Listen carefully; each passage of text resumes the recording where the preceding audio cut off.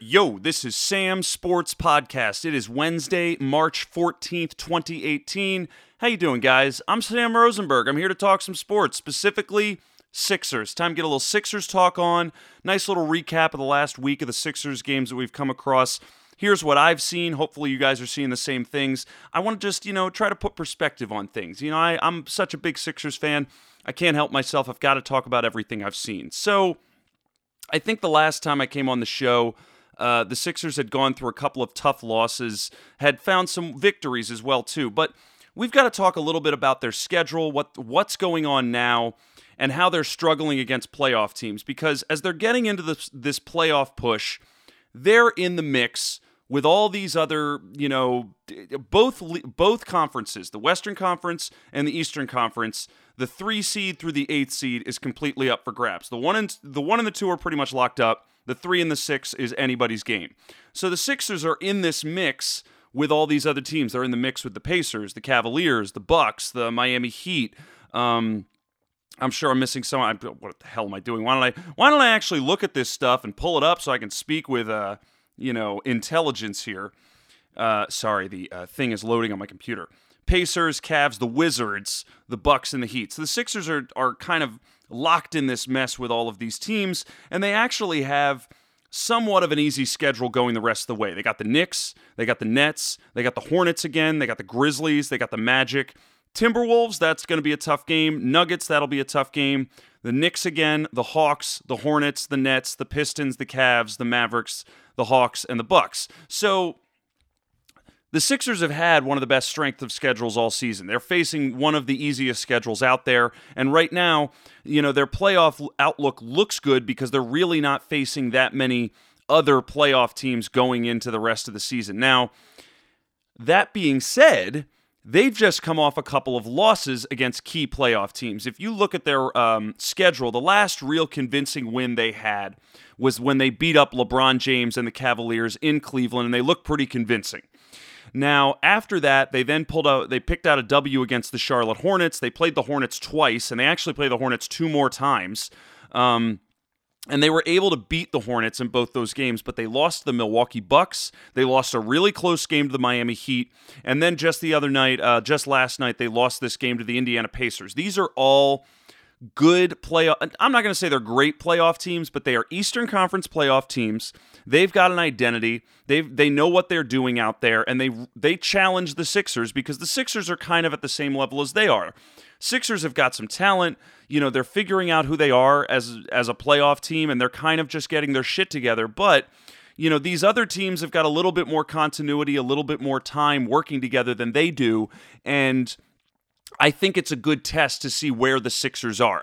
Listen, I think the Cavaliers and LeBron, they rise and fall with LeBron. So depending on how well he's playing on any given night, will tell you how well they are playing. So the Sixers pulling out a win against the Cavs, considering how up and down the Cavs are, that doesn't shock me. But seeing the Sixers lose to the Bucks, seeing them lose to the Heat, seeing them lose to the Pacers. These are the teams where if you guys really want to start proving yourselves, you need to be beating teams like this. Or at least they were competitive. Because I went to the Miami Heat game in Miami with my dad. Hell of a time, by the way. Great, great atmosphere. Amazing arena. Amazing fans. Amazing people. Good food. Beautiful, right on the water. It's a gorgeous place. This was a neck-and-neck game. It felt like a playoff atmosphere. And, D-Wade and the Heat, I don't want to say the Sixers got out-coached, but I think we need to start talking about Joel Embiid's fatigue. So, with this game against the Heat, he also played against the Charlotte Hornets, and then he also had that game against the Milwaukee Bucks. You could tell Embiid was fatigued. His fatigue level was playing into how well of a performance he had, because those games, you could tell he was drained, and he wasn't performing as well. Specifically at this Heat game, we were sitting there at halftime during the warm-ups when the teams come back out and they switch sides of the court and they start shooting warm-up baskets. Embiid was sitting on the bench just zonked. This was halftime and the guy looked completely exhausted. So this fatigue thing is something to seriously consider, and I was having a big back and forth with my dad, Dr. Mark Rosenberg, about how important this fatigue situation is, and also this sense of listen, all these other guys are going out there and playing. Why the hell is Embiid fatigued? And I kept saying, this is the first time he's ever really played a full season like this. This is the first time they've ever really demanded this much of him. And, when you really think about it in regards to sort of playing a full NBA season, the guy's a bit of a rookie in that regard. And I think the fatigue is finally coming into it. I don't know how he recuperates. I don't exactly know what his conditioning regimen is or how he's sleeping or if he's out partying. Because, listen, I see Embiid on social media pretty frequently. But this is something to be concerned about because we need this guy ready to go into the playoffs. And I think right now, the way the Eastern Conference is lined up, the only team that's really going to try to catch anybody at the 8th seed is the Detroit Pistons. And I think they're fading fast. That Blake Griffin trade, I think it gave them an initial boost, but they're not winning games. I don't think they're going to make the playoffs. This might be the end of Stan Van Gundy in that city. So, but my point is that there's nobody really threatening to steal a playoff spot. Now, the Western Conference is a different animal, but in the East, you don't know who is going to be seated where, but you can feel pretty confident that those teams are going to be in the playoffs. So I feel confident saying the Sixers are going to be there.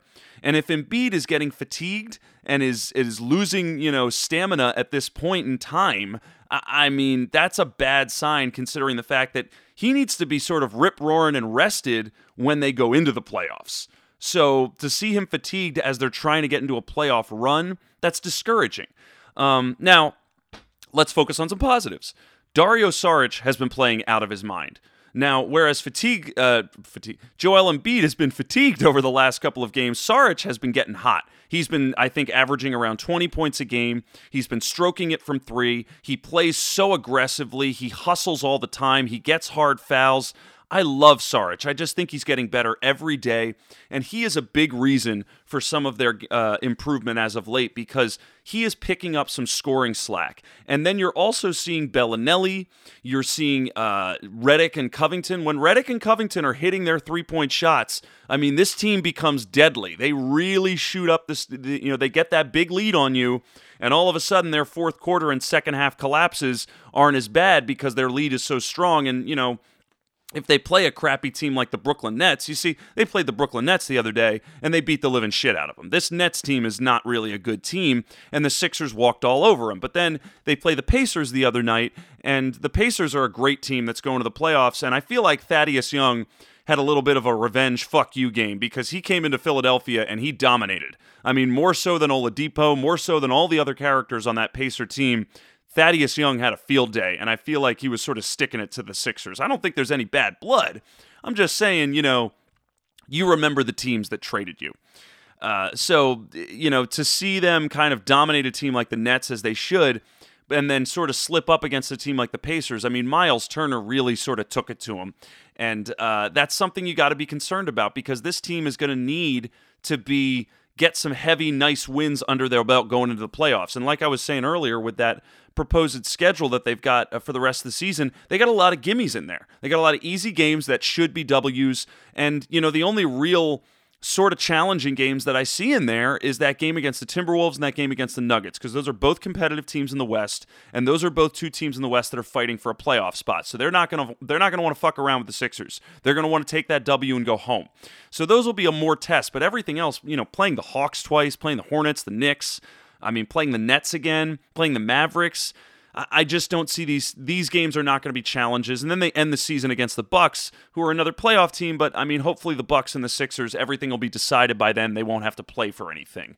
Another thing I wanted to mention that I've been noticing about this Sixers team is JJ Redick. Now, listen, I love Redick. I love his podcast. I think he's been a hell of an addition to the team. However, he's probably the most confident of their shooters. Now, I know they got Bellinelli. I know they got Ilyasova. I know they've got these other guys who are lights-out shooters, but Redick is probably the most cold-blooded and just, quick release of their shooters, the most bona fide one they have. And they've been getting into instances where they get to the fourth quarter and they need to hit this game-winning shot, and Redick tends to be the one who takes it. Now, I don't think that's a bad call. I think he's a fantastic shooter. You can't feel bad if he misses that shot, but these are clutch shots that he's got to take. These are big, game-winning shots to decide the game, and I got to be honest, I'm just going to do a hot take right now. I don't think Redick is a great clutch shooter. I think he can make a buzzer beater at the end of the shot clock. I think he can, pull up off the dribble and just hit a shot. I think he can, hit a three-pointer in movement. But when you put the pressure on and you need him to hit a big shot at the end of the game, I just don't think that's his MO. I've seen a couple this season that he's missed, and I'm not saying it's the pressure. Both of these shots that I saw him miss at the end of the game, one of them was a bit of a Hail Mary shot against this Pacer team. Someone got a hand in his face. They weren't the cleanest looks, but it was another instance where you're sitting here saying, I can't really trust Ben Simmons to take that shot at the end of the game, and I can't really trust Joel Embiid to hit the three-pointer. So I got to go with JJ Redick, and I just don't know if I got the same confidence in his ability to hit those big shots at the end of the game. And interesting, I just said Embiid, this Pacer game, they gave the ball to Embiid, and he shot a three-pointer at the end of the game. Luckily, the Sixers were able to get the ball back one more time off the rebound, and Redick had a shot for a prayer. But before they even went to Redick, they actually tried to go to Joel Embiid to hit the three-pointer. Because listen, he's a good three-point shooter. He's got that shot. And maybe it's not that crazy to think might as well have Embiid take the shot. We can't really trust Simmons to do it. And I don't know if you want Ilyasova or Bellinelli or Covington taking those clutch shots. And that's why you go to Redick. Redick's the most logical, shooter that you would give the ball to in a pinch in that moment. And my point here is I'm saying I don't know how much of a clutch shot maker he is. He's a fantastic shooter. He's a fantastic free throw shooter. I don't know how much of a clutch shooter he is. I'm just going to throw it out there. I'm just saying that, and that's something that I think Brett Brown is going to be looking at as they go into the playoffs, because when you're at those crunch time moments where you need a shot and maybe a three-pointer, who are you going to look to? I don't know. Another thing I wanted to mention about the Sixers is their defense has been fantastic. It's really been good defense. They play hard. I got to give some credit to Brett Brown. I think that they've been taking a step forward with their defense over the course of the season. I think they've gotten better over the course of the season. I think that they're finally finding some guys who fit well into their rotation and how they, you're really seeing a lot of Bellinelli and Ilyasova. And, Ilyasova, I think, is a little bit of a better defensive presence than Bellinelli, but, these are a little bit more bona fide bodies who can get some shots up. And, you're finding, more Richaun Holmes in the rotation as well, which I like. I still don't think they use Richaun Holmes enough. However, with all of this good defense, the Sixers are still leading the league in turnovers. So now they still cannot, they are turning the ball over like it's going out of style. They still have these errant passes. They still have these sloppy passes, these unforced turnovers, these things that it's sort of like, come on, if you guys want to be a playoff team, if you want to protect the ball, if you want to really make some noise, you can't be turning the ball over at the rate that they do. And I think that also ties into their blown leads. I think when they blow leads, you see teams getting into the passing lanes. You see teams starting to understand that they don't fully know how to help each other when they get double teamed, because maybe one of these guys, because of the fact they have lacks of playmakers, you've got Ben Simmons, you've got Embiid. Sometimes you really sit there and you're struggling to say who else is a playmaker on this team, because it's not really Covington. It's not really Bellinelli or Ilyasova. Like, you start saying TJ McConnell. You start saying guys like Jared Bayless. And Bayless hasn't gotten on the court. They haven't played Bayless in at least a couple of weeks. He is completely out of the rotation at this point. And it's not like he's worthless, but you're starting to see Brett Brown carve out what the rotation is going to be. Bayless is not in it, all right? All the things that Bayless can do can pretty much be utilized with somebody else, and you can get better minutes out of that. Bayless shoots the three ball. Well, TJ McConnell shoots it probably just as well, if not better. Bayless plays defense. TJ McConnell does a bit of the same thing. And then it's sort of like, I think sometimes really you're going to get more quality minutes out of McConnell. And I think the only thing you're really losing from McConnell is a little height, because Bayless is probably a little bit bigger than McConnell. But I mean, I don't know. I feel it's crazy to say this, but I feel like Bayless is just kind of like a boiled down version of TJ McConnell. And it's like, why are you going to put Bayless in when you've got McConnell out there who could do just the same thing for you? So I mean, again, you're sitting here kind of looking at these guys who could be playmakers, and when they don't have playmakers, when you only have guys like Simmons or Embiid or TJ McConnell, then you start getting into situations where other guys don't want to touch the ball. Then you start getting into these crazy passes where Simmons kind of draws the double team on the strong side, and he's got to throw a cross-court pass. Defenders jump into the passing lanes, and you get a turnover. I mean, that's what Milwaukee did all night. I saw them play the Bucks, and I mean, they were just jumping to the passing lanes left and right. The Pacers were doing the same thing. Now, the Brooklyn Nets didn't do it because they're a shitty team, but these teams, they're figuring this out, and they get a lot of turnovers off of this Sixer team. And, I mean, that's something that until they fix that, they're not going to have home court advantage. I mean, they're still not going to be able to make any noise or win a 7-game series if they know one of these other teams is going to be able to just get them to force turnovers all night.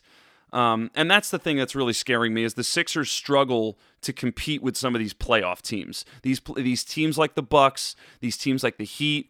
I mean, even the Wizards, they've had some quality wins against the Wizards, but they've also dropped a few against the Wizards as well.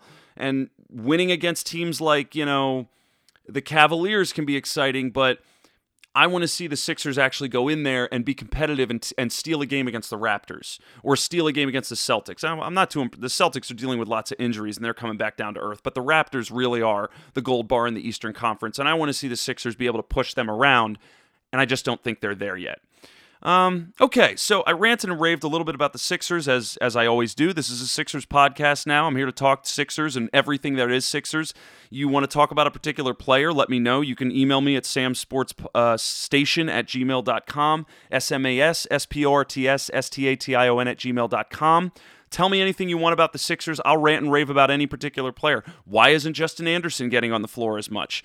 Why isn't TLC, Timothé Luwawu-Cabarrot? I know he's got a foot injury and stuff, but I think he can be a hazard on defense, but sometimes I like his shooting. I like his energy. He gets up and down the floor, and that can be a real, this team likes to run the court, and the Sixers definitely push the pace a lot. So why are these guys not on the floor? Why are we not seeing them more in the rotation? Why is Richaun Holmes, still not used as much as Amir Johnson? These are all things that I'd love to talk about if you want to, spitball with me.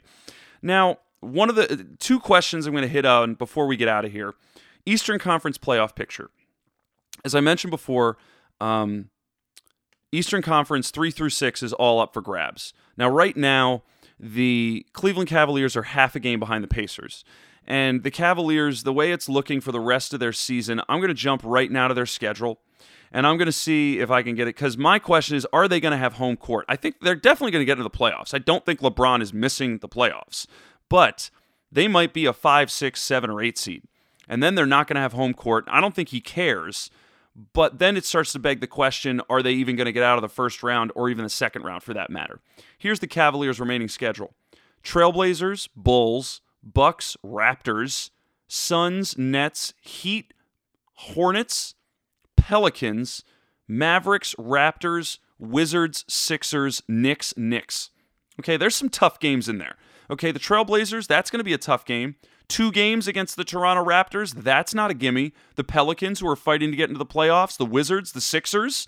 Okay, this is not an easy schedule for the Cavaliers. So I'm definitely sitting here saying, all right, this is going to be interesting to say the least. Right now, I think it's crazy to say this, but I think they can win enough games, and I think LeBron has enough gumption and just force of will to drag them into this playoff hunt and make sure that they at least get a 4 seed. But even if they come out with the 4 seed, they're going to be going up against Toronto soon, and Toronto is not looking forward to that. This is the same LeBron team that has chewed them up and spit them out over the last 2 seasons, and this is not even before the 2 seasons before when Paul Pierce chewed them up and spit them out.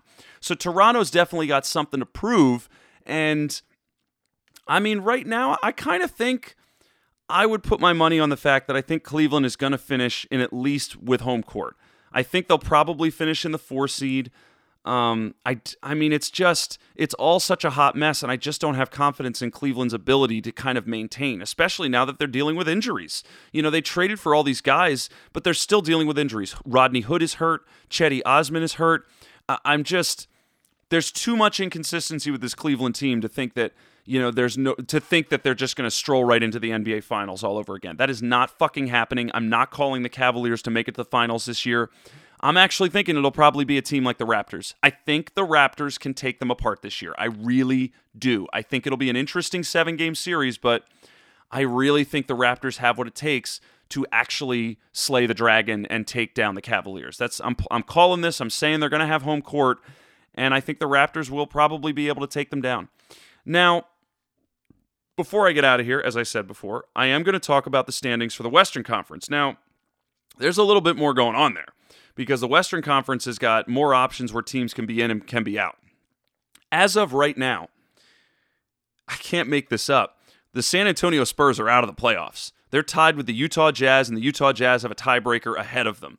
You want to talk about 3 through 6, more like 3 through 10 is completely up for grabs in the Western Conference. There's going to be 2 teams on the outside looking in, and everything is shifting around as we speak. No one was seeing the Portland Trailblazers going on a huge run, a 10-game winning streak, and just shooting up to the 3rd seed. Nobody was picking that. If anything, we were talking about the Thunder hanging in there. We were talking about the Spurs maintaining. Now the Spurs are falling apart. The longer they go without Kawhi Leonard, the more they're ripping apart at the seams. I understand Pop is the coaching guru to end all coaching gurus, but for the first time in a while, man, I'm sorry, but the personnel is hurting them. They just don't have the players to make all of this go. And with LaMarcus Aldridge missing games, I know he's back now, but he missed a couple of games, and I've been watching. I went to this Spurs game, I told you, the day before the Super Bowl, I went to that Spurs-Jazz game, and I saw Ricky Rubio put up 30 points on this Spurs team in San Antonio with LaMarcus Aldridge on the court. So now we're at a situation where you need to legitimately consider the situation for the Spurs because they don't have an easy schedule going out throughout the rest of the season. You don't believe me? Let's talk about the Spurs schedule. Let's go there. Let's get hip deep in it and see all of the tough opponents that they have coming up. You ready for this? They're going to be playing the Pelicans, the Timberwolves, the Warriors, the Wizards, the Jazz, the Bucks, the Wizards, the Thunder, the Rockets, the Clippers, the Lakers, the Blazers, the Kings, and the Pelicans.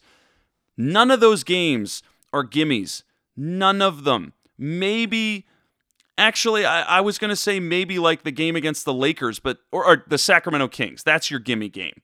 But aside from that, they're going to be fighting tooth and nail to stay in it and to try to actually get into this playoff picture. Because if these things shake out the way they are, Utah is hot, baby. Utah's not stopping anytime soon. Portland's not stopping anytime soon. You know, the teams that look like they could be fading are the Clippers. I don't have faith that the Clippers are going to hang in there. I think they're going to be done. I don't think the Clippers will be able to maintain.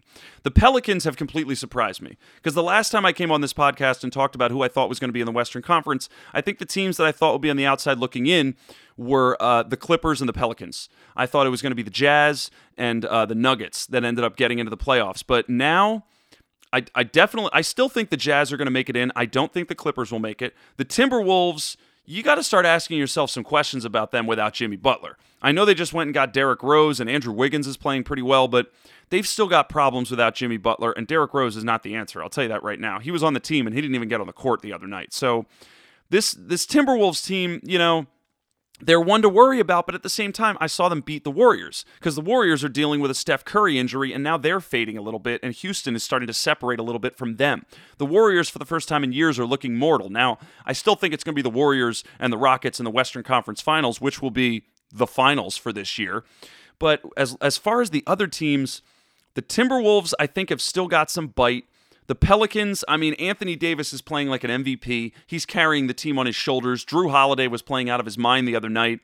I still think they're in it as well, and I think the Thunder have got too much talent to stay out of it. That's why I'm saying right now, the 2 teams on the outside looking in, I'm going to call the Clippers and the Nuggets. Last time I called it to be the Clippers and the Pelicans. Now I'm saying Clippers and Nuggets. I think the Nuggets have got a lot of talent, but they can't keep the consistency together. They still seem to find ways to lose games that I think they should be winning. You know, games that they really need to pull out, they're sort of dropping. I think they lost one to the Clippers the other night. I mean, and I can't see the Spurs completely imploding like this. I just can't see it. Pop is going to figure out a way to at least drag this team into the playoffs. And, you know, the Clippers are going to fade. And I think the Nuggets are going to fade. I just, those are the teams that, you know, right now, I have no faith the Clippers are going to finish in the playoffs. And the Nuggets, you know, they're too young a team. They haven't figured out the swagger yet. Portland is too hot. New Orleans is too hot. The Thunder are, they've got too much talent. These teams are going to figure out ways to win games and stay in the playoff hunt. Whereas my call now, I know it was the Clippers and the Pelicans a few weeks ago, but right now I'm calling the Clippers and the Nuggets are going to be on the outside looking in. That's my thoughts on that. That's who I don't think is going to. That's who I think is not going to come out of the Western Conference. Okay, listen, thank you very much for listening. This is Sam Sports Podcast. You can subscribe to the podcast on iTunes, Stitcher, and SoundCloud. Like my Facebook page, Sam Sports Station. Follow me on Instagram at Sam Sports Station. Follow me on Twitter at SmithFaceJones. You can also email me with any mailbag questions at samsportstation@gmail.com, SMASSPORTSSTATION@gmail.com. I want to hear from you. But in the meantime, go Sixers. Enjoy the games. I'll be back next week to talk about what took place, and hopefully soon I'll be jumping on with some football stuff to talk about all the free agent moves that have happened. I'm trying to get Shaka back on the podcast as well to talk about that. I mean, there's just been so much going on in the NFL. Listen, these sports are officially year-round. But as always, thanks a lot for listening. I'll be back next week, and we'll do more Sam Sports Podcast. Take it easy. Bye-bye.